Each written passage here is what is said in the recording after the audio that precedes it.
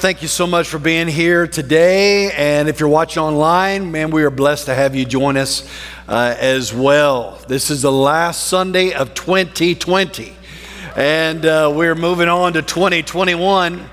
And you know what? I'm really excited to be here. I seldom preach this service. Some of you are like, yeah, I know. No, I really don't do it very often, but I tell you what, I'm really excited to be here today with you and to wrap up this year and also to wrap up the series that we're in called Foretold, and that's what we're going to do today. So if you got your Bible, why don't you open it up to the book of Daniel in the Old Testament. Daniel chapter 7 is where we're going to be this morning. In this series, Foretold, we've been looking a lot at how the coming of Jesus, particularly the first coming of Jesus, was foretold in the prophets. So we spent a lot of time talking about that. We started off in 2 Peter, where we talked about the predictive nature of the scriptures, right? How the Bible can actually predict the truth, that God tells us in advance what he is going to do. And then we also saw eyewitness accounts of how those predictions actually came true. So we looked at that, and that's how we kind of kicked off the series. Throughout, we looked at several different prophetic statements about the coming of Jesus, particularly the first coming of Jesus. When would he be born? How would he be born? To whom would he be born?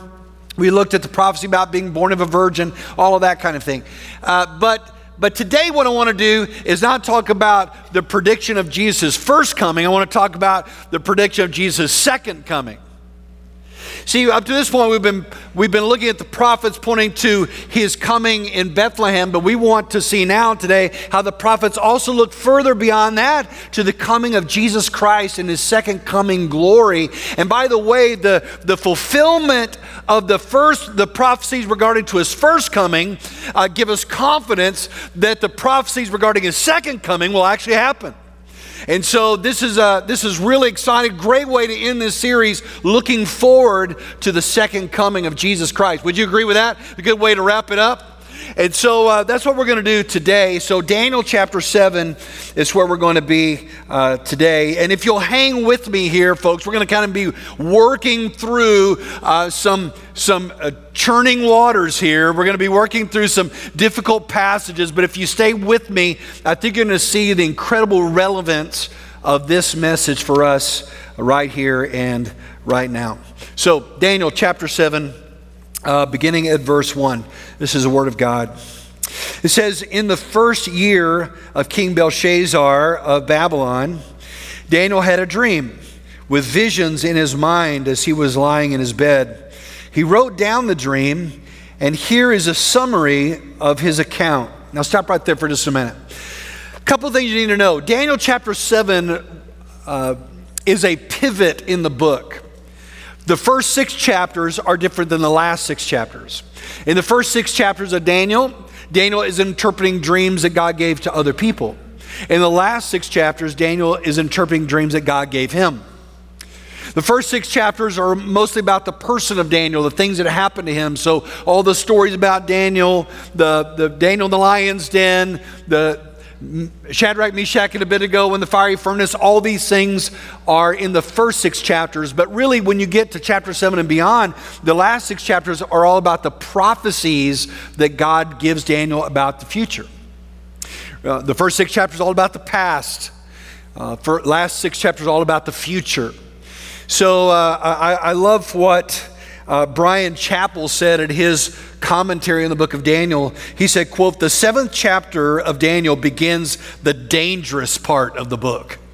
What he means by that is that you're moving into territory where we don't really understand it all. We're moving into a lot of imagery and symbolism and apocalyptic literature that's going to seem very strange and very oftentimes difficult to interpret. That's why it's dangerous, because a lot of scholars don't all agree on what these symbols mean, but yet even though it may be difficult for us to interpret, listen, we don't need to shy away from the book of Daniel, nor do we need to shy away from prophecy in general, because God has written it for you. God has given this for you. And God has something to speak to us about as we work through this chapter in Daniel. The main thing that I want you to really remember as we walk through this is that Daniel is writing to a displaced Israel. Remember, Israel was a nation. The Babylonians came down and began to haul them off into exile through multiple deportations. And so the people that he's writing to, they had no home. Their family was torn apart. They had no temple. They had no worship. They had no culture. They were just basically being dismantled. And so Daniel is speaking to them about hope when things are incredibly uncertain. Now, I want you to just take that and apply it to where you've been through 2020. We've been through a lot, have we not? We've been through a lot of uncertainty.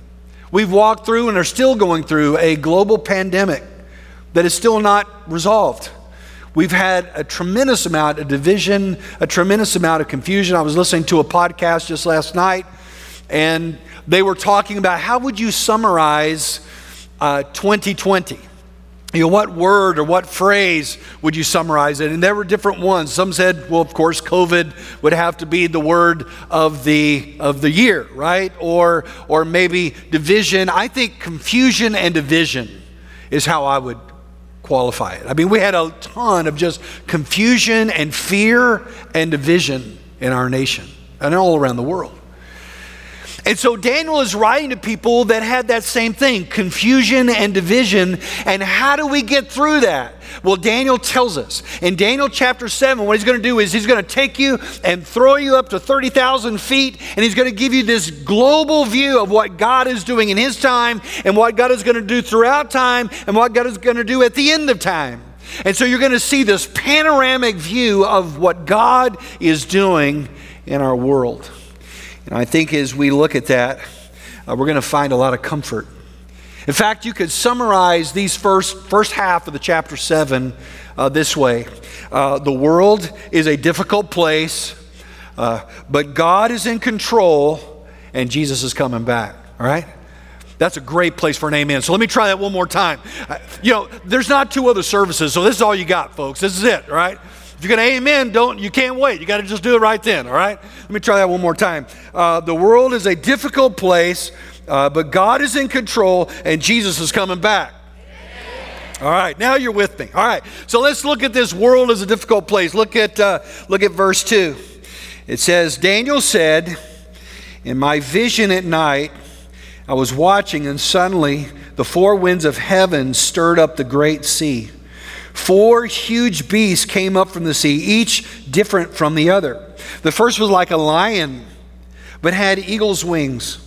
And I continued watching until its wings were torn off. It was lifted up from the ground, set on its feet like a man, and given a human mind. Suddenly another beast appeared, a second one that looked like a bear. It was raised up on one side with 3 ribs in its mouth between its teeth, and it was told, get up, gorge yourself on flesh. After this, while I was watching, suddenly another beast appeared, and it was like a leopard with 4 wings of a bird on its back. It had 4 heads, and it was given dominion. After this, while I was watching in the night visions, suddenly a 4th beast appeared, frightening and dreadful and incredibly strong, with large iron teeth. It devoured and crushed, and it trampled with its feet whatever was left. It was different from all the beasts before it, and it had 10 horns. And while I was considering the horns, suddenly another horn, a little one, came up among them. And 3 of the first horns were uprooted before it. And suddenly in this horn, there were eyes like the eyes of a human and a mouth that was speaking arrogantly. All right, let's stop right there. Now, would you agree this is a weird dream? All right. You're probably thinking, man, Daniel had some bad pizza, right, the night before. He binged on Netflix the night before, and just his mind's just all crazy, right? And it is quite weird. I mean, see what I'm talking about? The symbolism. What does all this stuff mean? 4 heads, eyes on horns, and what is this all about? It's stuff that you kind of run into when you read through the book of Revelation or sometimes even the book of Ezekiel. I remember a friend of mine, he's a brand new Christian, and he decided to read through the New Testament, and when he got to Revelation, he called me. He said, Craig, this Revelation thing is a little weird. I'm like, yeah. And he goes, it's like a really bad Stephen King movie, all right? And you may be thinking the same thing when you read Daniel 7. You're like, wow, this is just a weird, strange thing. What is this dream that he's talking about? But Daniel's dream really begins with chaos. It's a world in chaos. He said the sea is churning, all right? And so this idea of churning waters is a picture of disturbance and violence and change and instability. The world, he talks about the sea here. We don't know. Some argue that this is the Mediterranean Sea. It doesn't really indicate. We don't really know. But it is a picture of the world. And the world is in turbulence and chaos. And out of this sea come these four crazy-looking creatures. Now, what are these creatures? Well, we know what these creatures are. This is a little spoiler alert. We know exactly what these creatures are. These creatures are kingdoms that will rule on the earth. Well, how do we know that? Because verse 17 tells us, all right? In verse 17 it says, these great four beasts are four kings who shall rise out of the earth. All right, so these are kingdoms that are going to rise up, and many believe that these are successive kingdoms, one after the other, that will dominate the world stage and the world theater. And so what are these kingdoms? Well, the first one, the lion, represents Babylon. In fact, the winged lion is still today, you can find artifacts that depict Babylon today in modern day Iraq as you look at ancient archaeology. The lion was the king of the beasts. The eagle is the king of the air, which indicates its dominance in the world. And he goes on to say that he saw the wings were plucked off and the lion stood upright like a man, and he was given a new mind. And this, of course, comes from Daniel chapter 4, where Nebuchadnezzar, the great king, was humbled before God. He lost his mind because he would not honor and acknowledge God. And after a season of time, God gave him a new mind, and he reestablished him as a leader that would praise and honor and glorify God. So we know that the lion is Babylon. Well, who came after Babylon? Well, the bear represents the Medo-Persian Empire. That's who followed Babylon. They're like a bear. A bear is not as nimble as a lion, not as quick as a lion, but a bear has one thing going for it, and that is mass and brute force, right? A bear, when it attacks, it is ferocious. And the Medo-Persian Empire came on and devastated every other superpower. And it says, interesting, that the bear is kind of off kilter, like it has one foot up, as if to say it is unbalanced. And that's really what the Medo-Persian Empire was like. It was not balanced power between the Medes and the Persians. The Persians were by far more dominant than the Medes ever were. And then following them, the leopard, well, this is most likely the Greece, Alexander the Great. The leopard is, of course, the fastest of all these animals. And then you add wings on top of it. This indicates speed, right? And if there's one word that designates the rapid expansion of Greek culture under Alexander the Great, it was speed. Alexander the Great conquered the known world in 10 years. That is absolutely amazing. Beginning at 334 BC, he conquered the known world. And then he wept because there were no more worlds to conquer. But as quickly as his kingdom grew, he also quickly died. He died at only 31 years old. And when he died, they were asking him, who is going to be the heir apparent, who's going to take over this massive kingdom? And he said the kingdom was too great for one man to control. So they divided his kingdom among four generals. Daniel talks about four heads, four generals that would control four different regions. So you have Babylon, you have the Medo-Persian Empire, you have the Greeks following thereafter. And then there is this fourth beast, and it's different. In fact, it's not really described like an animal. He said it's just different than the others. The only thing that he can really tell us, other than it's terrible and it's dominant and it's expansive and it's great and it's terrifying, is the fact that it has iron teeth. So most agree that this is the iron rule of Rome. Rome was the greatest of all these. In fact, the Roman Empire continued for 1,000 years. It dominated all of Europe, all of West Asia, all of North Africa for 1,000 years. And then he fixates on this little horn. A horn is usually an indication of a leader or a king. And so it talks about this little horn that appears and others fall down before him. And this horn has eyes and speaks blasphemies. And he says there's going to emerge a leader. And this leader will be dominant, will eradicate his rivals, and then will ultimately blaspheme God. And if you continue reading later in the book of Daniel chapter 7, what you find is this last kingdom also is a depiction of a final global kingdom that will come. And this little horn is a picture of a global leader that will ultimately make war against God and make war against God's people.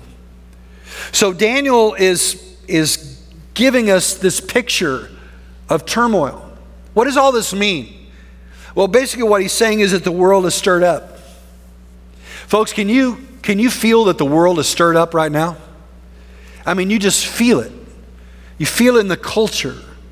You feel it online. You feel it in the political scene. You feel it in with racial tension in our country. You feel it with all kinds of tension right now. The world is stirred up. And God said it was going to be this way. God never said, hey, the world's going to get better and better and better. You know, the amillennials believe that eventually the world is going to get better and better and better, and then just going to come back to a perfect world. I don't see that happening anywhere. And I don't think the Bible teaches that. I don't think the book of Daniel teaches that.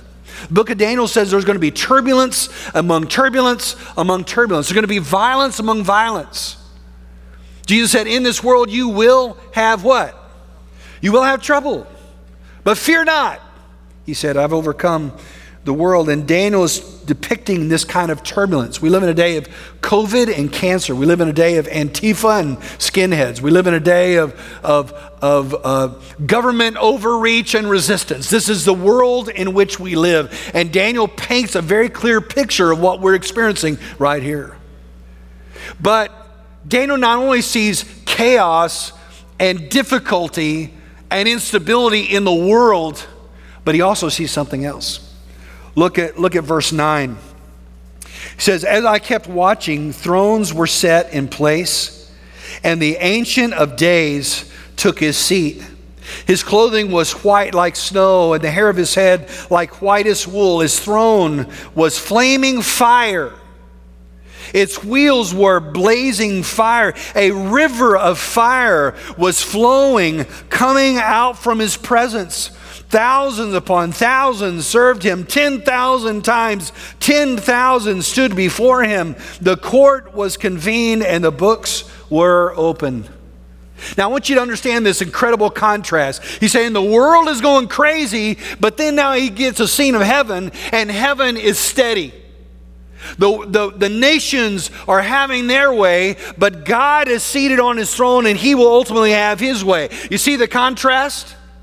And he gets this picture of God in heaven, and he calls him the Ancient of Days. I love that name. We need more songs that use that name. I love that. The Ancient of Days. He is the one who was and is to come. There was never a time when God was not. And there will never be a time when God is not. That God is from eternity past to eternity future. He is the Ancient of Days, and he is seated on his throne. And Daniel begins to paint a picture of what God looks like. You know, there are many people that claim to have like near-death experiences, and they come back and write a book about what they saw, right? 10 minutes in heaven, 30 seconds in hell. You got all those books that are out on the bookshelf. But we don't need to wonder what God looks like. We have a depiction here that Daniel gives us of what God looks like. He says that his hair is like brilliant white, like his clothes are glistening and radiant, that his throne is a throne of fire, which is an image of judgment and holiness. And God is seated on that throne. It's the same picture that Isaiah got in Isaiah 6. Remember what he said? I saw the Lord high and lifted up, And the train of his robe filled the temple, and the angels around him declaring, "Holy, holy, holy is the Lord God Almighty." Remember that? Isaiah saw that same image. Ezekiel saw that same image when he said, "I saw one who sat on a throne of sapphire, and it had a green sapphire rainbow over the top, just depicting the glory of God." John saw the same thing in Revelation chapter 4. He saw a throne, and then he said, and there were 24 smaller thrones, and there were beasts worshiping God and thousands worshiping God. They all saw the same thing, folks. It's a picture of the holiness of God. And God is not alone. Look at what it says there. He says 1,000 thousands served him, and 10,000 times 10,000 stood before him. It's a picture of worship in heaven, glory and honor given to God alone. What a picture, right? Heaven's going to be awesome, by the way. All right, isn't that right? Heaven's going to be awesome. And you know, some of you have those that you love, and I have those that I love. They're in heaven. What are they doing right now? Well, I know one thing. They're worshiping Jesus Christ. What we see in part, they see in full. What we see behind the veil, they see with ultimate clarity. And they see the end from the beginning, and they cheer on that day when Christ will come. And folks, it's going to be like that. In the scope of eternity, it's going to be like that when Christ comes. So there they are, they're worshiping Jesus. And then you have these ominous words. The music changes when you get to the end of verse 10, right? These ominous words, look at what it says. The court was convened and the books were opened. What does that mean? All of humanity is going to stand before this throne. All of humanity is going to stand to give an account for their life before this God. No one gets a pass. God will judge every nation. God will judge every person. We see a picture of this also in Revelation chapter 20. It's called the Great White Throne Judgment, very similar to Daniel 7, where it says there's a great white throne and the Father is on the throne, and it says there that the books were open, that is the books of your works, your good deeds, your bad deeds are all open to examination. And then there's the book of life. And he said, though they stand before the Lord and their life is evaluated, the good and the bad, it still is not enough to earn them entrance to heaven, and only those whose names are written in the book of life gain entrance into heaven, and all others are cast into utter darkness. Listen, folks, these are sobering words. God is going to judge every person. God is going to judge every nation. And Daniel sees the scope of history. He sees how it will end. He sees the nations having their day in the first 7, 8 verses of chapter 7, but then he sees God having his day in verse 9 and verse 10. And then the scene changes again, and he sees something cataclysmic that will happen at the end of time. Before God judges, there's something that's going to take place. And we see it in verse 13. So look at it with me. He said, I continued watching in the night visions, and suddenly one like a son of man was coming with the clouds of heaven. He approached the Ancient of Days and was escorted before him. He was given dominion and glory and a kingdom so that those of every people, nation, and language should serve him. His dominion is an everlasting dominion that will not pass away, and his kingdom is one that will not be destroyed. All right, so I want you to circle the word on there, Son of Man. All right, Son of Man. In fact, you may not know this, but this is Jesus' favorite word for himself. It's used over 81 times in the New Testament, referring to Jesus as the Son of Man. It is a title of the Messiah. It is a title of the coming Messiah. And Jesus always applies it to himself. And Daniel said, I see the Son of Man going to the Ancient of Days and then coming in glory and power. Jesus said, that's going to be me.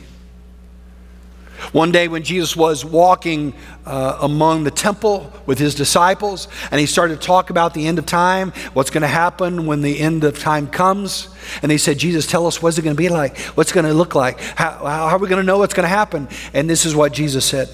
He said, then the sign of the Son of Man will appear in the sky. Then all the people of the earth will mourn, and they will see the Son of Man coming on the clouds of heaven with power and great glory. And he will send out his angels with a loud trumpet, and they will gather his elect from the four winds, from one end of the sky to the other. In other words, he said, you're going to know when the end comes, because the Son of Man is going to come in the clouds. What's he doing? He's quoting Daniel chapter 7. You're going to see the Son of Man coming, and when he comes, he's going to gather up all those that belong to him. The Son of Man coming in the clouds of heaven. Another time, Jesus was arrested, and then he was brought before the chief priest, and he was interrogated. And finally, at one point, the chief priest said, just tell us plainly, are you the Christ or not? And this is how Jesus replied, Matthew 26, verse 24. He said, you have said it. You got that right. That's the Etheridge paraphrase. You got that right. Right?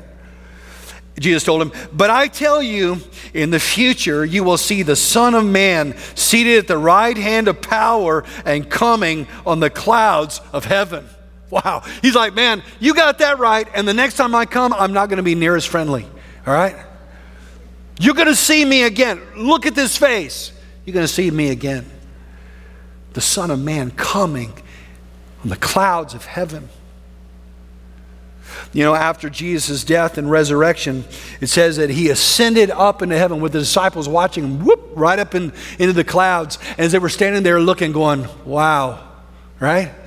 Two angels showed up and said, why are you staring at the sky? This Jesus is coming back in the same way he went. He went up in the clouds. He's going to come down in the clouds of heaven. And what will it be like? What will it be like when Christ comes down? What will it be like? Will it be some kind of secret thing nobody sees, nobody knows? I mean, it's kind of a secret deal? No, it's not going to be secret at all. In fact, Revelation 19 gives us this beautiful picture of what it's going to look like when Christ comes again. This is what it says. Listen to these words. When I saw heaven open, and there was a white horse, and its rider is called Faithful and True.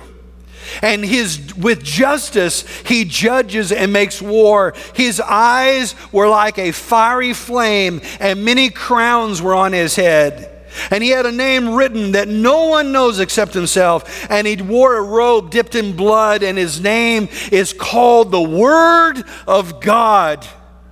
And he has a name written on his robe and on his thigh, King of Kings and Lord of Lords. Listen, folks, it's going to be incredible when Jesus Christ comes back. Amen? Unbelievable. I want you to understand that the Bible teaches the physical, literal return of Jesus Christ. The physical, literal return of the Son of Man that will come, just as Daniel said he would come. Jesus clearly said, this is me. And he said, you're going to see it coming, folks. You're going to see it. You're either going to see it because you're here when he comes, or you're going to see it because you're going to be in heaven. You're going to be coming with him. Either way, we're going to be a part of it. Isn't that amazing? We're going to see it. We're going to be there. And what's going to happen when he does show up? How are people going to respond to him? Well, Daniel 7 verse 14 tells us that everyone will submit to King Jesus, that everyone will serve King Jesus, and that everyone will see that his kingdom will be an eternal kingdom that will never, ever, ever end. Folks, this is the point of the book of Daniel. I think this is the point of what he's trying to say in this chapter. All right, this is his main idea. The whole thing, Daniel is writing, remember people that lost everything, people that wonder, is there anything I can count on? Everything is torn apart. Everything is unstable. The world is churning, right? And he says, listen, you need to remember that while you see the world churning and everything looks so unstable and so unpredictable and nobody knows what's going to happen, and yeah, there is real evil in the world, you need to understand something. God is in control. God is on his throne, and Christ is coming back.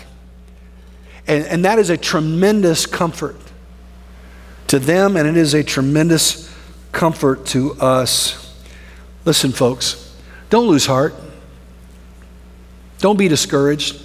Don't be worried, People go, oh man, 2020 was so bad. Well, what's going to happen when it turns 21, you know? I mean, then it's really going to be bad.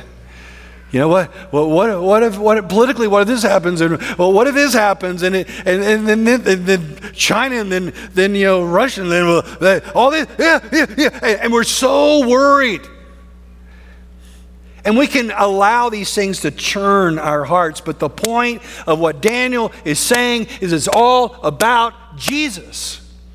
That Jesus is our rock. That Jesus is our solid ground when the world is churning. That Jesus is our Savior. That Jesus is constant and immutable and coming again. And that Jesus is Lord.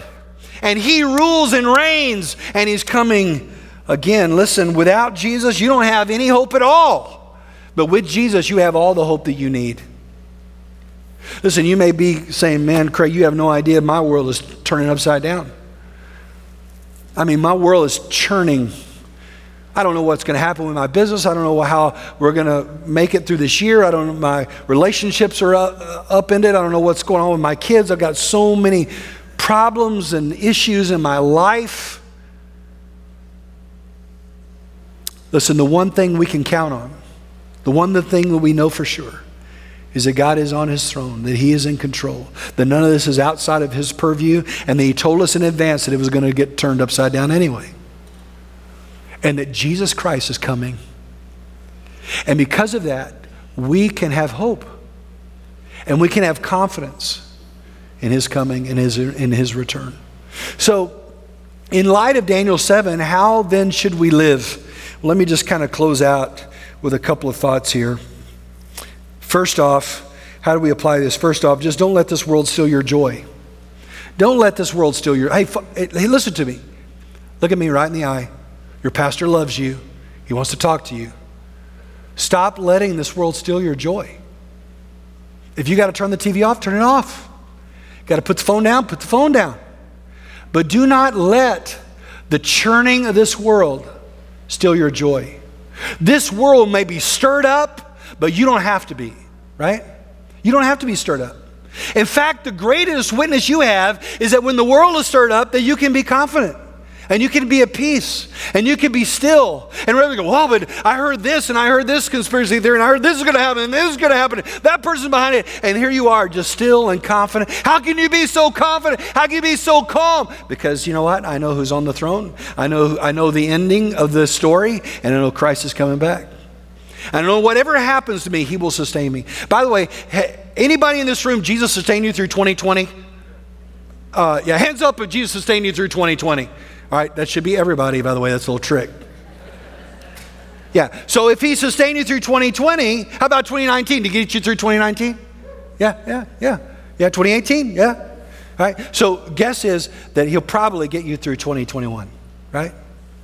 Listen, the world's stirred up, but you don't have to be.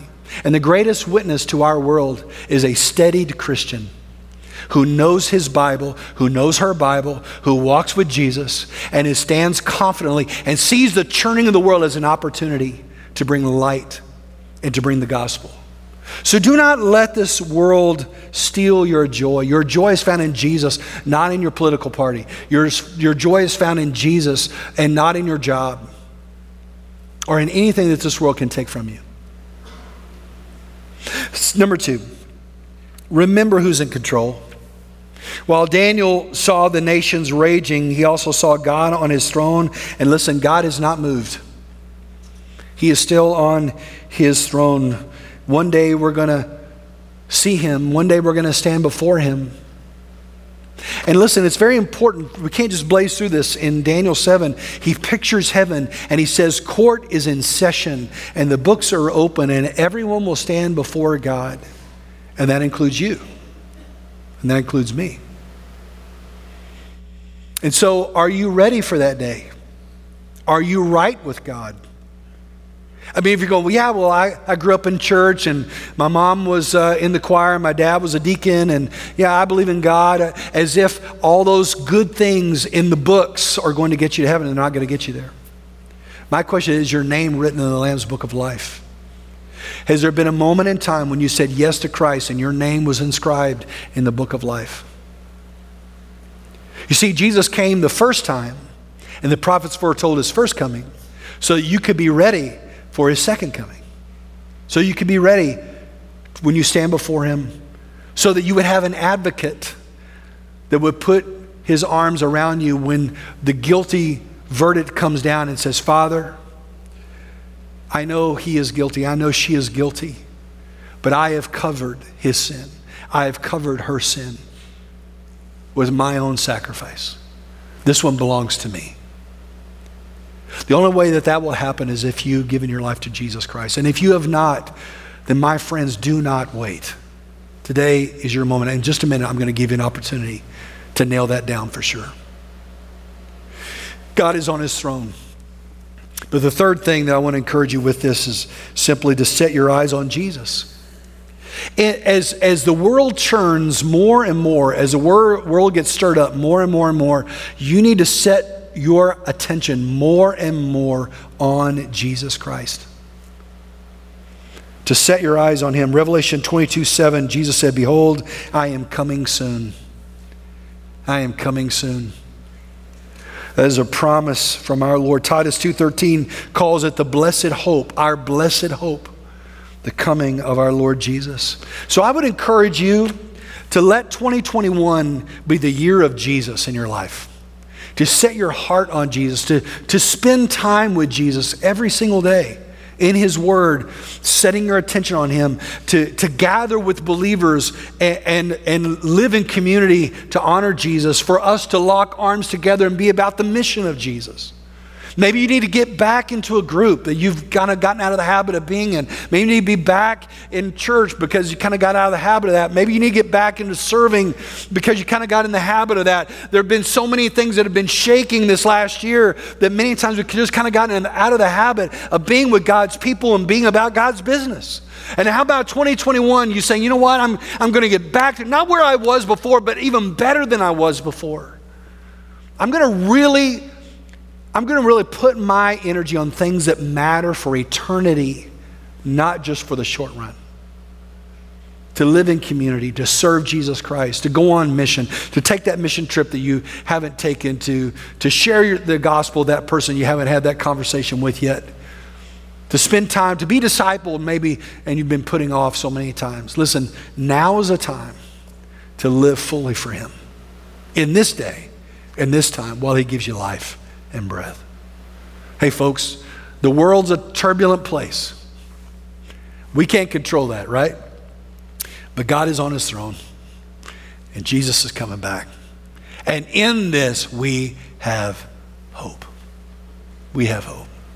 I want you to bow your heads with me for just a minute. This is the last Sunday of this year. And you may be listening to this and you say, Craig, I'm not really sure if I were to stand before God right now and I had to give an account of my life, I don't know that my name is written in the book of life. I don't know. I am uncertain. In fact, that day scares me to death. You know, it's so interesting how different people view that day. So many see this day standing before this throne of God, this throne of fire, this throne of judgment, and the books are open. That is a ominous picture of judgment and dread for those that do not know Jesus. But the Apostle Paul said that because of Christ, we can be presented before him blameless and with joy. For the believer, there's joy because Jesus has covered our sin debt. And if you don't know Christ, then this is your moment. This is your opportunity on this last Sunday of 2020, with all that we've been through, to say yes to Jesus. I mean, honestly, what else is it going to take to get your attention? What else is it going to take for you to say yes to Christ? How much more needs to rattle your cage before you realize that you're not in control and he is, and that our life is fragile, and that eternity is real? So right now, if you feel God convicting your heart right now, I want to lead you in a simple prayer of faith to say yes to Jesus Christ.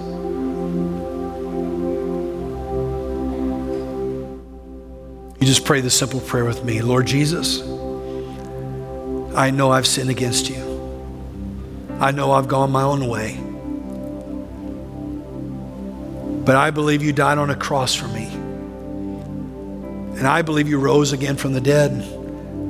So I'm asking you now, please forgive me. Please wash me clean. Please fill me with your Spirit. Lord Jesus, today, I place my trust in you. And I choose to follow you for the rest of my life.